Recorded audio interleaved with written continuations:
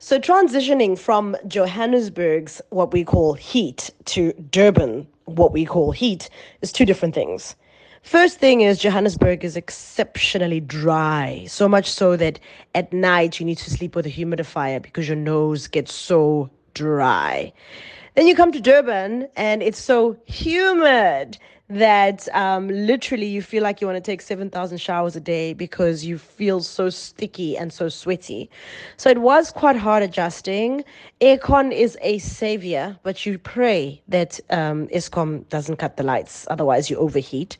But it's crazy. It's like ever since I've been living in Durban, I've gotten so used to the heat that it takes a day or two to get into it. If I go to Joburg for like a week or something, when I come back, it takes me a couple of days to get used to the humidity and the heat.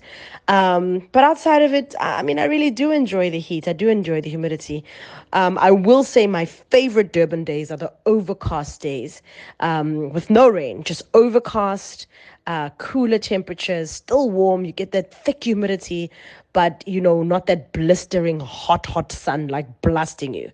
So that's my favorite Durban weather when it's overcast, not hot at all, not rainy, just beautiful.